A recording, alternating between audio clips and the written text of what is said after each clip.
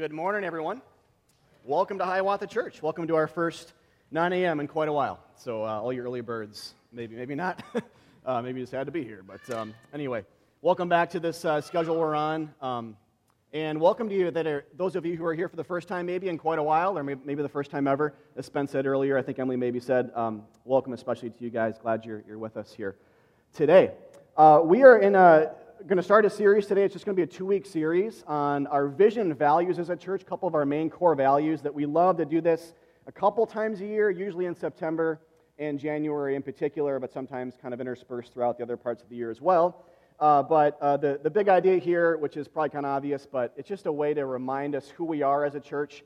And then for those of you that are not a part of our church or are new, to learn a little bit more about what makes us tick as a community, what really it means to be a Christian maybe, or to kind of be a Christian in ministry too. So I mean that broad scale, not just like paid pastors or something, but all of us who call the church home, what that means and what that should look like and so forth. So today we're going to do a couple of things these next 2 weeks. We're going to look at 2 of our core values as a church, and it's really going to kind of fall into like one of our more God-centered core values and then one of our more people-centered ones. In fact, we have 5 core values, which I'll read here in a second, but the 5 can kind of be boiled down into 2, a more God-centered one and a more people-centered one, or just God and people in a way. But specificity is really important for us with these things, and so we elaborated.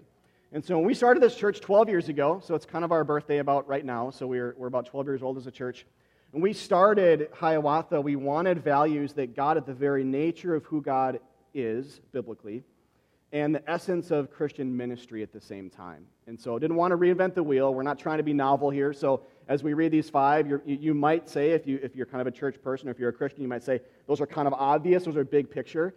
And yes, if you're thinking that, yes, that's what we wanted. We don't want to be kind of niche or new or cute or just kind of sexy or trendy with how we talk about these things. We want to be old and traditional and biblical with how we talked about our core. What are we at the nucleus? Who are we? What is our bullseye? What are we aiming at vision-wise and so forth? We wanted to get back to the core, or just kind of be the core, express the core of who God is and what His mission is in the world. And so let me read our 5 values, and we'll talk about what we're going to do today here in a second. But our 5 core values as a church, so it's 5 big things, this is what makes us who we are as a church, are God's glory, gospel centrality, spirit empowerment, church community, and missional intentionality.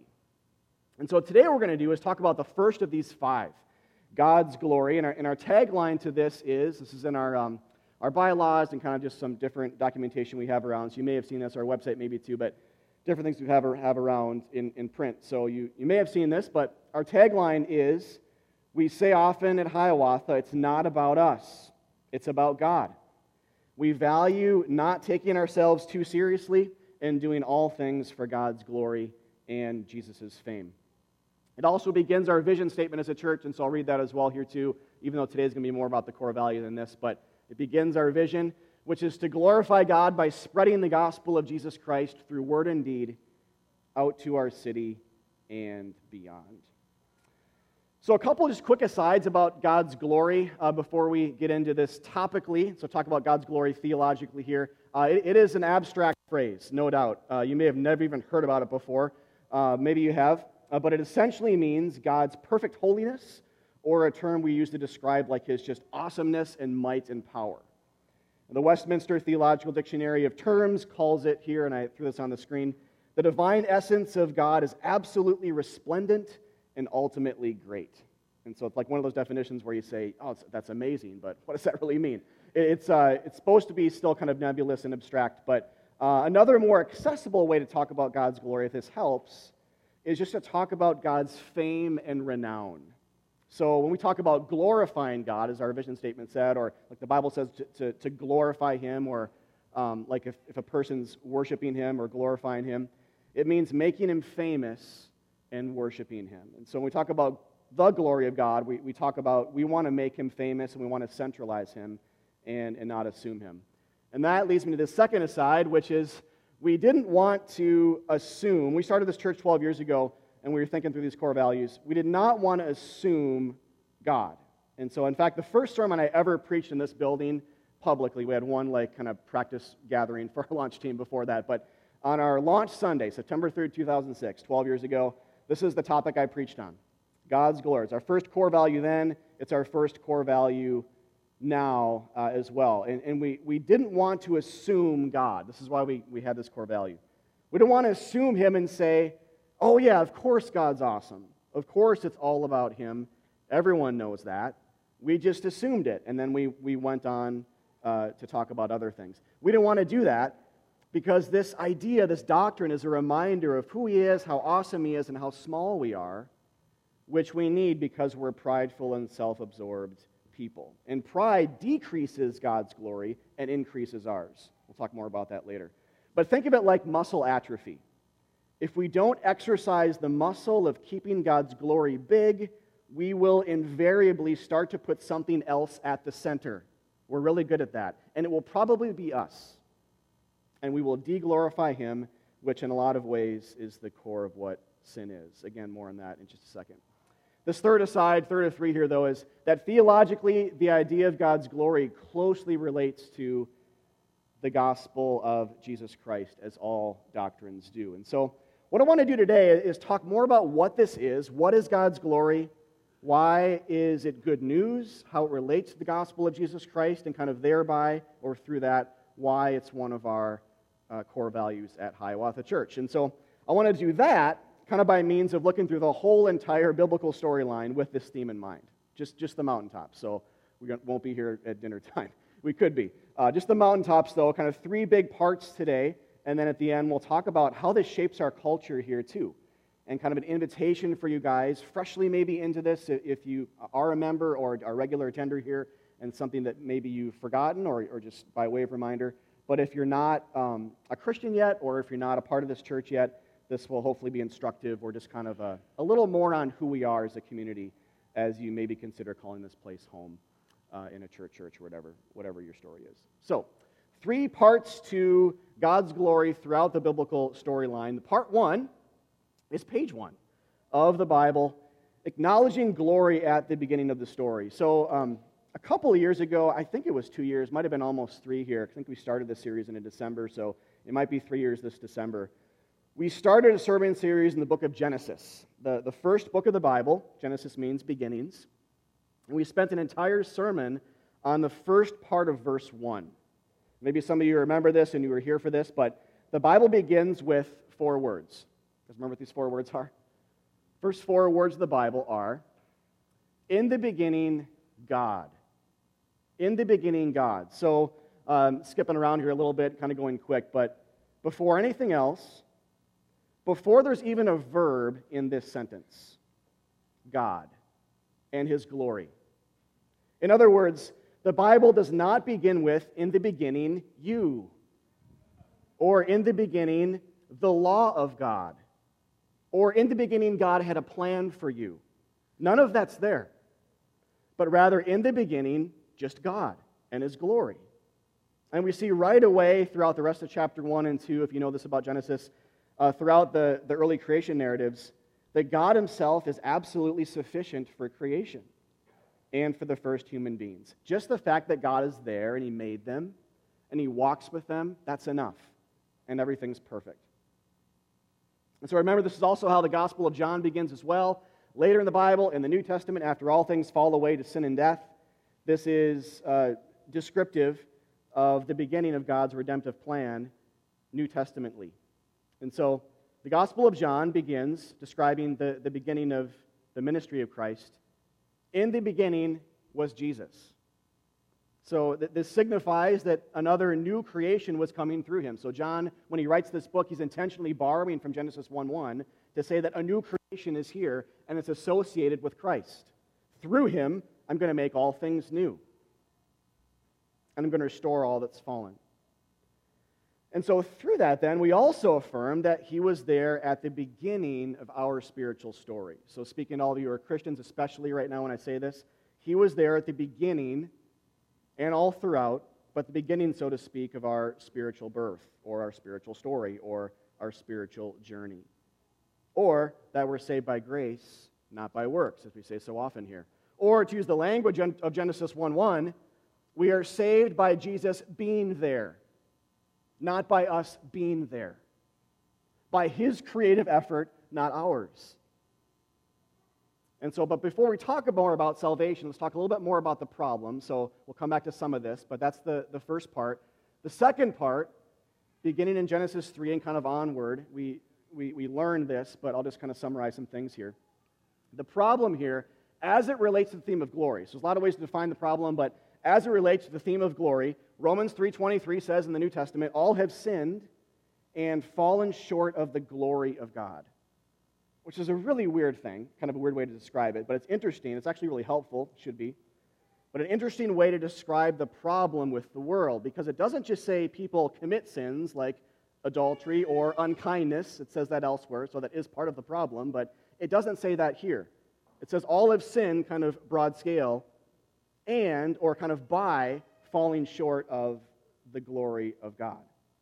And so it doesn't just say people commit sins like adultery or unkindness, but they fall short of His glory. This is described elsewhere in chapter 1 as exchanging the glory of God for other things, which itself is referring to idolatry or disbelief, or maybe just entertaining the notion that God isn't that great, but that we are. Could be many other things as well. But your everyday sins, like sexual sin, aren't just wrong then. What this is saying is they're kind of an exchanging of glory for something else. And so like an everyday sin, like sexual sin, is not just something that is labeled wrong in the Bible. It's saying we know what's right, or we think we do, or we are our own gods, and we turn in on ourselves by making other people or things bow to us. And a lot of people have called sexual sin, actually at its core, a sin of power and control because of this. And I'm talking just kind of, again, broad scale, not just Christians, but others as well. Sexual sin is a sin of power and control because it actually, it's sort of a context or a platform for us to kind of cause other things to bow down to us. And this is what we mean by exchanging glory. It's what the Bible means by it. It's exchanging God's glory, the fame that is due Him, His awesomeness, for our own. This is what happens every time we sin. It's kind of the sin behind the sin. And so other sins are symptomatic of this greater problem. We think we're something when we're nothing, the Bible says in Galatians 6:3. We think we're something when we're nothing. We self-deify or self-glorify. The very beginning in Genesis 3, this is the kind of the temptation of the serpent, of the devil, to Adam and Eve, is God's not really that great. Did He really say that to you? Can He really be trusted? If you eat that fruit, God knows you'll become like Him, knowing good and evil. So eat, partake, and you'll be a god unto yourself. That's where all hell broke loose. Not go and murder someone. That came the next chapter in Genesis 4 when Cain murdered Abel. So it's symptomatic of the greater problem of thinking that we're sufficient. Adam and Eve exchanged the glory of God for their own when they ate the fruit they weren't supposed to, from the tree that they weren't supposed to eat from. But that's another story. John actually helps define this further in the New Testament. So later, I mentioned John 1:1 here, but same book. 12 chapters later, he says, they, people, loved the glory that comes from man more than the glory that comes from God.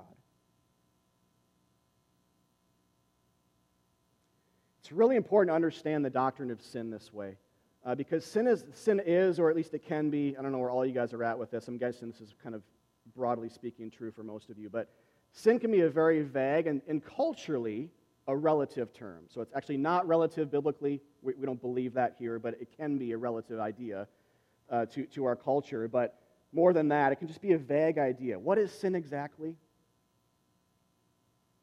And so this definition of sin, exchanging glory, or just pride, arrogance, or self-glory, can be a little easier to accept, or at least to see it work in the world by experience. So the idea here is that experience backs this definition maybe a little bit easier. So in other words, and for example, who loves hanging out with a prideful person who is full of themselves? Like, who loves doing that? No one, right? Who loves hanging out with a person who's just kind of full of themselves and can't stop talking about themselves? That's a painful experience, right? Who equates arrogance and goodness? Who equates arrogance and purity and goodness? Who does that? Or who can say they are extremely happy when all they think about is themselves? I mean, honestly. Like when you all you think about is you and kind of what's happening to you or this little world around you, are you extremely happy to the core as a human being, as a person? In a selfie, happy culture, why aren't we happier? Why is social media being increasingly tied to depression, anxiety, and even suicide? It's because sin is self-absorption. It's because we're masters at exchanging God's glory for ourselves and putting ourselves on display and just wanting others to fall down at our feet and say, "You're amazing." And so even by way of talking about the problem, we start to understand what kind of remedy is needed. We need God to save us by restoring His glory in our lives. That's what we need. The problem defines the solution, always in theology. What we think the problem is, that is what we think Jesus will come into the world to fix, because He's a Savior. So the problem is always related to the solution. And so just by way of talking about the problem, we see we need a God to save us by restoring His glory in our lives, by restoring His awesomeness, His worth, His sufficiency. We essentially need Him to save us from ourselves, not just sin, but from us, by grace, apart from what we have to give Him. One, because that's the only way to be saved, is to be saved by God. We can't save ourselves. But two, and this is a big deal sort of on the more subjective experiential level, we need this because we need Him to show us His glorious love and power and to change us with that love so that we'd actually become worshipers again. So we can be with Him again, not just forgiven and wiped clean, but we can actually be with Him again and actually want to be with Him and actually worship Him and be thankful. So change from the inside as well. It's kind of this objective and subjective idea to salvation in Christianity where we're considered forgiven and considered clean because Jesus dies in our place. And that's the way God ushers in forgiveness to fallen creatures like us.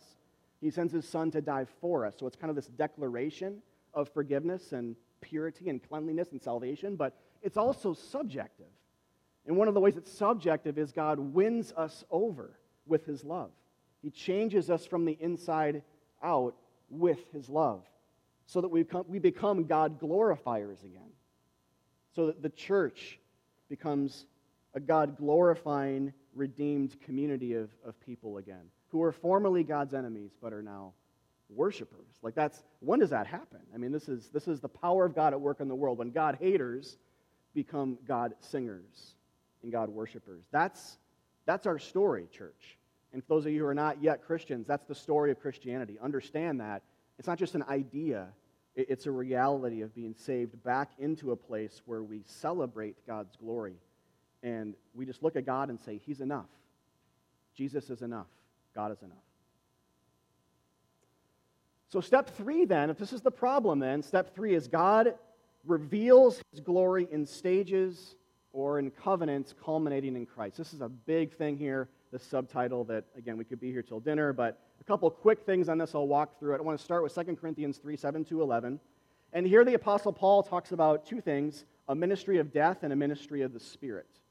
The ministry of death is the Old Testament, which mediated people and God by laws, so it was bent on Israel's obedience and their ability to kind of be good before God. That was the mediatorial thing. The New Testament is the ministry of the Spirit, which is a covenant based on Jesus' work for us, not ours for God. So Paul in context is talking about the two kinds of covenants and testaments or ways of God working in history. The former has glory, the ministry of death. It still had some semblance of glory, but the latter has greater glory. He's basically going to say, if this one had glory and it led to death, how much more does this one have glory? And it leads to life, and it's permanent. And this one's just temporary. So, all right, let me just read it. I'm saying the whole thing here without even reading it. But anyway, verse 7. Now, if the ministry of death carved in letters on stones, we're referring to the Ten Commandments especially, when Moses received the law inscribed by God's finger on the stone on the top of Mount Sinai and brought it down to the people. If the ministry of death, that's the ministry of death, carved in letters of stone, came with such glory that the Israelites could not gaze at Moses' face because of its glory, which was being brought to an end, will not the ministry of the Spirit have even more glory? For if there is glory in the ministry of condemnation, again, Old Testament, the ministry of righteousness, New Testament, must far exceed it in glory. Indeed, in this case, what once had glory has come to have no glory at all, because of the glory that surpasses it. For if what was being brought to an end came with glory, much more will what is permanent have glory. So let me just summarize quick. There's lots to say about this. Let me summarize with the theme of glory in mind. God revealing glory in the Old Testament led to death and condemnation. It was partial, it was meant to end, it was law-centered. And the law, by focusing on people's ability to be righteous before God and to make themselves clean, separated them further from God and God from them. But when God reveals glory in the New Testament, it leads to life and righteousness, and it lasts forever, and it's full of grace. And there's no law except the law of Jesus' death and resurrection. Just his body, his bloody body on the cross, dying for us and reconciling us with God, making us clean by his blood. So the former said, make yourselves clean, purify yourself before you come to me and worship me in the temple. The latter says, God makes you clean, and the cleansing agent is the blood of Christ.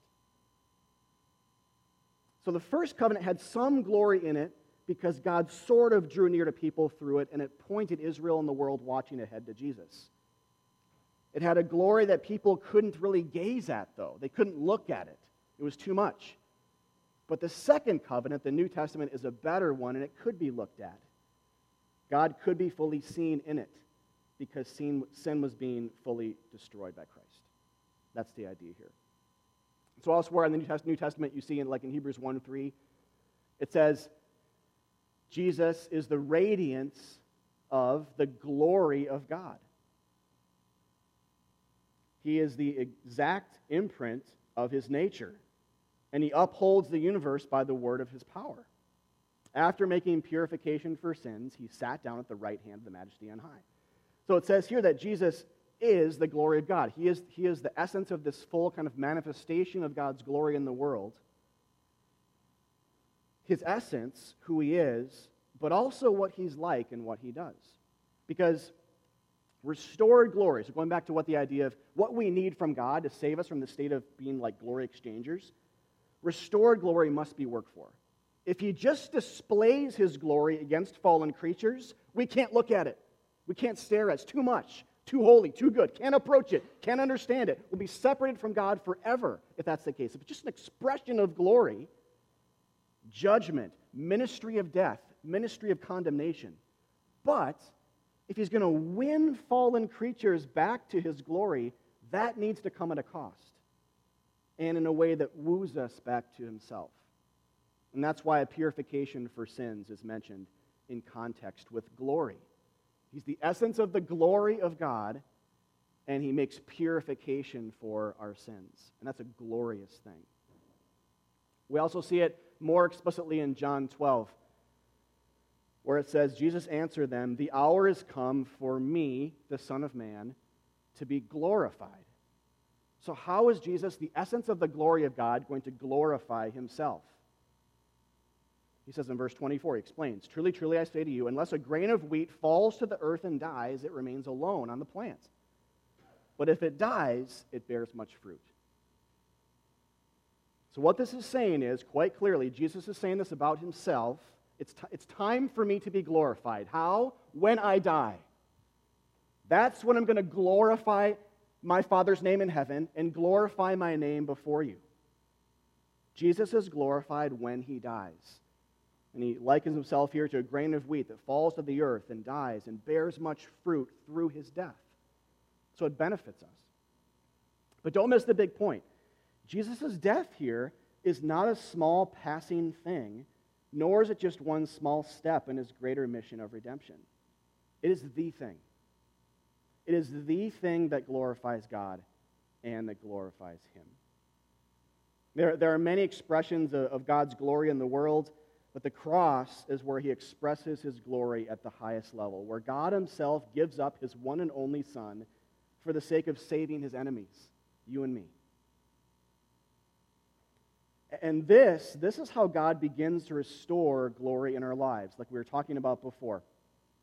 Jesus dies kind of on a couple of levels here. So Jesus dies for the sin of exchanging God's glory for our own, for our sin of pride, essentially. But he also wins our heart over by love as well. By making us sit back and look at the cross, feeling the weight of our sin, what it costs God to save us, but feeling the greater weight of his love and saying, wow, is that who God is? Is he that good? Could he be that gentle? Like that song the band just sang, what have we done to deserve that love?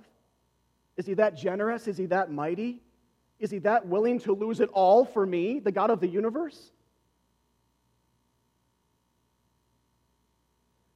See, the gospel is not, this is where, just to pile it on here a bit. So, the gospel is not, when it looks at the problem, it doesn't say, de-exchange that glory. Fix it. Start glorifying God. The law says that, but it never works. And that's part of the problem anyway, is working or doing good apart from him. So we used to be going back to kind of square one anyway, if that's what we thought. That's not the gospel. The gospel does not say de-exchange the glory or get back to a place where you're worshiping or glorifying God. This is crucial to see, you guys, topically in the Bible. When it talks about glory being lost, what's the solution? Is it start glorifying God? Not at all. The gospel is rather, Jesus has come to die for you, and in that way to be the glory of God to you. See, the solution is God shining his glory all the more brightly at the problem. Apart from you and me. It's like him coming into the world and just saying, this is who I am. This is my generosity. This is my love. This is my ability to overcome all odds and problems. I love you. My love is so big, it goes to hell and back. It's so big, it's not willing to hold anything back to save you. That's the solution, the gospel. It never says or implies, try harder at glorifying God. Isn't that a relief? If you're honest with your heart, if I'm honest with my heart, it's impossible to do that. Without the gospel, I mean, the response here is just simply believe. Believe in him. Trust in him. Respond to the bright, shining display of God's glory that is right here, and believe that he died for you, that God did not withhold his one and only Son to save you. And then think, wow, glory to God. Glory to God that he is like that. And so how God's glory then affects life and church ministry here, there's much more to say, but how all of that affects life and church ministry here at our church. We push this doctrine and value here, not just because it's true, but because it creates a healthy church culture and it changes lives. So one of the things we say a lot, like it said in that tagline to our value, is it's not about us. Because of the fact that it's about God, it's not about us. Life isn't ultimately about you. Christianity isn't ultimately about you. Marriage, those of you who are married, or who will be someday, marriage is not about you. It's about Jesus. And this doesn't mean that we think harshly or poorly of ourselves. It means we think of ourselves less. We think of ourselves as loved by God versus being people who deserve love. It's very different. You and I don't deserve love, but we are. And so we think about how we're loved and what it costs God to love us and how he showed his love for us, though we're undeserving. But many voices, even inside the church, and are being published, would say we deserve it. When you deserve something, it's not grace. And it's not that amazing to get. And so it actually lessens the glory of God and increases yours. If you think you're lovable, you start to inch up your glory thermometer. You know, the mercury on your thermometer there, but it starts going up, up, up. And like John the Baptist said, I need to decrease and he needs to increase, referring to Jesus, right? So it's like this is how it works. This is like the physics of it all. So the theological physics. When our glory decreases, his gets bigger. And when God displays his bigger, you can't look at the cross and think, wow, I'm an amazing person. Like, it's impossible to think that, right? This is the idea. You can't. You can think, wow, I'm loved, but you can't think you're an amazing, you can't self-glory in that moment.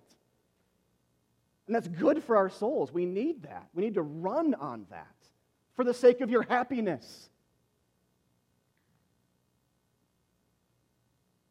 So like the moon reflects the light of the sun, you know? It's like we want to look at ourselves as reflections of God's glory rather than the center of glory themselves. The moon does not have a source of light itself, and nor do you and I. You do not have a source of light yourself. You can reflect the light, the one who calls himself the light in the Bible, God and Christ, who is the light of the world, John 1. You can reflect that light, but you and I have no source of light. And so this is why we say it's not about us. It's about God. And that leads to, like I said, happiness, but also humility, maybe as one of these kind of principal things. I have 4 things, by the way, here. This is the second of things. We talk about culture here. Relatedly, let's just read this paragraph. Relatedly, the idea, so these 3 things, the idea it's not about us, the principle of grace, not our works that save us, but God's grace, and the doctrine of the gospel of Jesus Christ itself, that kind of trifecta there, all those things together helps us laugh at ourselves because we're saved by grace.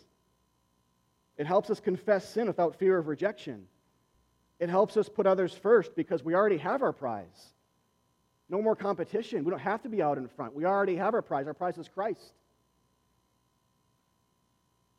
And it also helps us with our mental health because it clarifies our identity, it gives us hope, and it gets us outside of ourselves. The opposite of a selfie-centered lifestyle.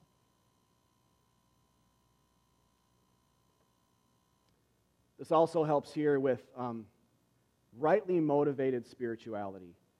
Again, all these things are sermons unto themselves here, but just a couple of things. The Bible says, do all things for the glory of God. So when you read that phrase, think, well, what is the glory of God? Think Christ's gospel is the ultimate expression of that, right? Like we talked about today. So do all things then for Christ's gospel. Do all things for the sake of it, making it more famous, making it more central, making it more visible. Which then means we do all things not to be saved by them, but to show off his power and work and awesomeness in the world. We do not do good to be saved, period. Hear that, you guys. Remember that, most of you. Or hear that for the first time if that's the case. We do not as Christians do good to be saved. But what does this say? Why do we do it? To demonstrate the glory of God. So we serve then not to be saved or to glorify ourselves, but to demonstrate how Christ served us by becoming a ransom for us on the cross. Mark 10:45, Jesus' words. He served us by dying for us. So when we serve, we want to be like the moon to that sun. We want the sun of the gospel to bounce off of the face of the moon of our acts of service and sort of shine more brightly in the world through deed, as our vision got at. We want to spread the gospel through word and deed. That's one deed way it can look. And Christianity is very different here from all other world religions. All other religions say, do good to be saved. Christianity says, do good for the glory of God, to make him famous. Critical difference, crucial difference between the two to understand. And then fourth, gospel-centeredness. If you hear nothing else, just hear this at least about our church. Well, hear the gospel first, but in terms of culture stuff, hear this above anything else. This is Hiawatha Church. At least speaking of leadership and speaking about our membership and the most people who are here, but especially this is coming from leadership when we say this, when I say this. We love the glory that comes from God more than the glory that comes from us. That's who we are. We love the glory that comes from God more than the glory that comes from man. And we're unashamed about it. It shapes everything we do. And who or what is that King of glory, as Psalm something says? I forget what psalm it is, Peter. You should know this. Who is the King of glory? It's Jesus. He fulfills that question in that psalm. Psalm 19. Who is the King of glory? All right. So the main way, then, we talk about the glory of God here, as an example, is to talk about Christ. This affects our hermeneutics, our interpretation of the Bible. And we love the glory, then, of the cross and the empty tomb more than the lesser glories of human beings. And so I think one of the big things in John 12 where this phrase comes from, that the issue that's being kind of spoken into, is people were people pleasers. And they wanted to not have conflict with people and to be liked by people at the expense of the glory of God. And so, like, theologically, but culturally here then too as a church, we love the glory that comes from God more than human praise. And so I know, speaking for all the overseers who preach up here, we're not going to preach in order to please people. I mean, the gospel is kind of a pleasing thing in one sense, but it's not flattery. Saying it's not about you, that's like the most countercultural thing that there is to say. So we will not do things as a church in order to please people, but we will do the things that we think are best for people as God helps us. And that's something that all of you can participate with, not just leaders, but all of you can help shape that culture in how you live, act, breathe, and just kind of have your being existing here in similar capacity as a Christian. And so that this last piece here is just an invitation. We usually give this at the end of visioning sermons like this. It's in part to explain this is who we are as a church. A lot of you are new to our community. It's to say this is who we are. Understand this is who we are. Understand this. We're going to keep talking this way, and also understand this is what the Bible says about these things. And so we kind of come at it that way. Also understand this is how the gospel relates to this kind of topic or value or whatever, so we talk about it that way. But this is also who we are culturally as a church. And so it's an invitation then to two things. Invitation to Jesus, who gave himself for you, Galatians 1 says. This is the gospel. Jesus gave himself for you. So recognize it. Believe in him. Cast yourself in all of your cares upon that type of Savior and the God who sent him into the world, not to withhold him or be stingy with his love, but generous with it. So it's an invitation to believe in his gospel, and then secondarily, to help us value God's glory here. And many things can do it. I mean, everything from worship to being an unashamedly cross-centered person, so kind of big things, but also things like just being thankful reflects that it's about God's glory, everything. To not taking yourself too seriously, to laughing at yourself, to being self-deprecating with your humor sometimes or something, to eating a good breakfast to the glory of God. Those things all matter. Those big things and those small things, they're all spiritual, they all matter, they all help shape a culture, they all help advance God's kingdom, they all have opportunities to give you joy. So it all matters, and it helps shape things here. It is not an overstatement to say it is precisely what you were created for, to run on something other than yourself. It is precisely what you were created for, to run, I mean run, on something other than you. But every other voice you will hear in the world, including your own wicked heart like mine, will say otherwise. And so it is extremely easy. In fact, we don't have to really do anything except atrophy back into that place by not actively thinking about the gospel of grace, knowing it well, hearing the kind of the counter-truth voice of the gospel, which says all the opposite. We've exchanged God's glory for our own, for ourselves. We put ourselves on the throne, and it's affected everything. And so, it seeps into the church too. And so, it's not an overstatement to say that. And again, there are a few more countercultural things than that statement right there. It's not about you, or you are meant to run on something other than yourself, right? But it's true. And Jesus died for our propensity to exchange his glory for our own, and he purchased us with his own blood back from that former way of thinking to a new way. And so when we talk about the glory of God, we talk about those two things. And the implication is worship him, not yourself. And I think give your life away. There's a passage, I think it's Acts 20, where Paul is saying to the Ephesian elders, he's like saying goodbye to them probably forever, because he's going to Jerusalem, he's going to die there, and so he's saying, he planted this church, and he loves these guys, and he's saying goodbye. And he says, part of my story has been, I have not valued my life. I've placed no value on it whatsoever. My life is not valuable. I've spent it for you. I've spent my strength for other Christians who are made in the image of God and who are my brothers and sisters, who are made especially in the image of Christ because they're Christians. It's a way to worship, but he's saying, I've given my life away. I've not considered it valuable or precious in any way, that I might finish my race, that I might continue and finish my ministry. And part of life and ministry is giving yourself completely away. Not protecting or hedging in, but because we already have our prize, and our prize is Christ. We already have everything we'd ever need in order to be saved and to live a godly life in Christ Jesus, from 1 Peter something. But we have everything we're ever going to need to live that godly life and to have eternal life with God. And so then we can give it away. We can spend it. We don't need to protect it.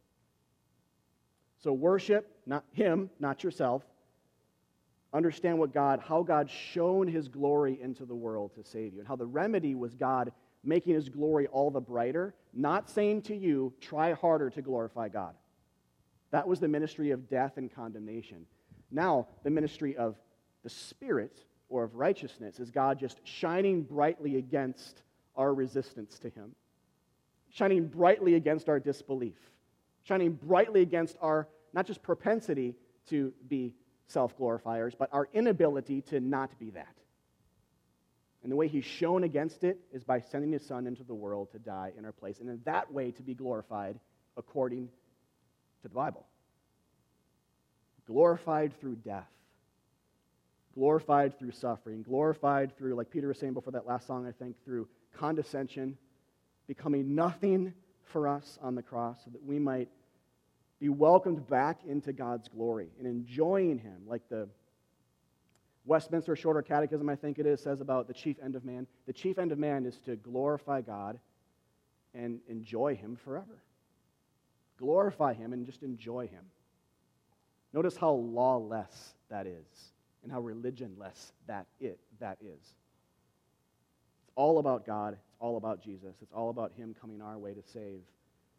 So we worship, we thank, and we give our lives away because we already have our prize. Let's pray. Father, thank you for this. Thank you for this church. It exists because you wanted it to. Thank you that we're here 12 years later talking about your glory still. That's a gift. That's not from any person or group of people or the whole church. Because I know I speak for myself, I don't have an enemy to be a God glorifier. I'm terrible at that. And so, Father, just speaking on behalf of the leadership here, that is not something we have brought. It's something you have brought. Because you're really good at reminding us, or just shining back against our disbelief, what truly is the glory of God. And that is Christ crucified and Christ raised. So, Father, help us to truly be that as a people. Theologically, these are big, kind of abstract terms, so help us to learn these things and to kind of speak this language. But also as we drive that into culture, because gospel theology creates gospel culture.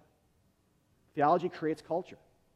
So, Father, help us to take what's true about you and about Jesus and about your glory, and to drive that into sort of the nooks and crannies of the church and the nooks and crannies of our hearts that are dry and lifeless, Father. So I pray for more of that, guided by your Spirit. We pray for the miracle of that, because if that ever happens, it's a miracle, because we don't deserve it, and it does not come from man. So please, please, breathe life into our dead bodies. Make us alive. Forgive us our sins. Forgive us for exchanging glory, God, and thank you for dying for that, saving us from that sin, that lifestyle of sins, but also winning us over. And I pray for more of that too in our church, that love would change us, that forgiveness would change us, that the ministry of the Spirit and of righteousness, which is meant to last forever, unlike the first ministry in Testament, that would change us and shape us and transform us, and for more people in our wonderful, beautiful, but broken city would hear this as well. We pray for that this year. In Christ's name we pray. Amen.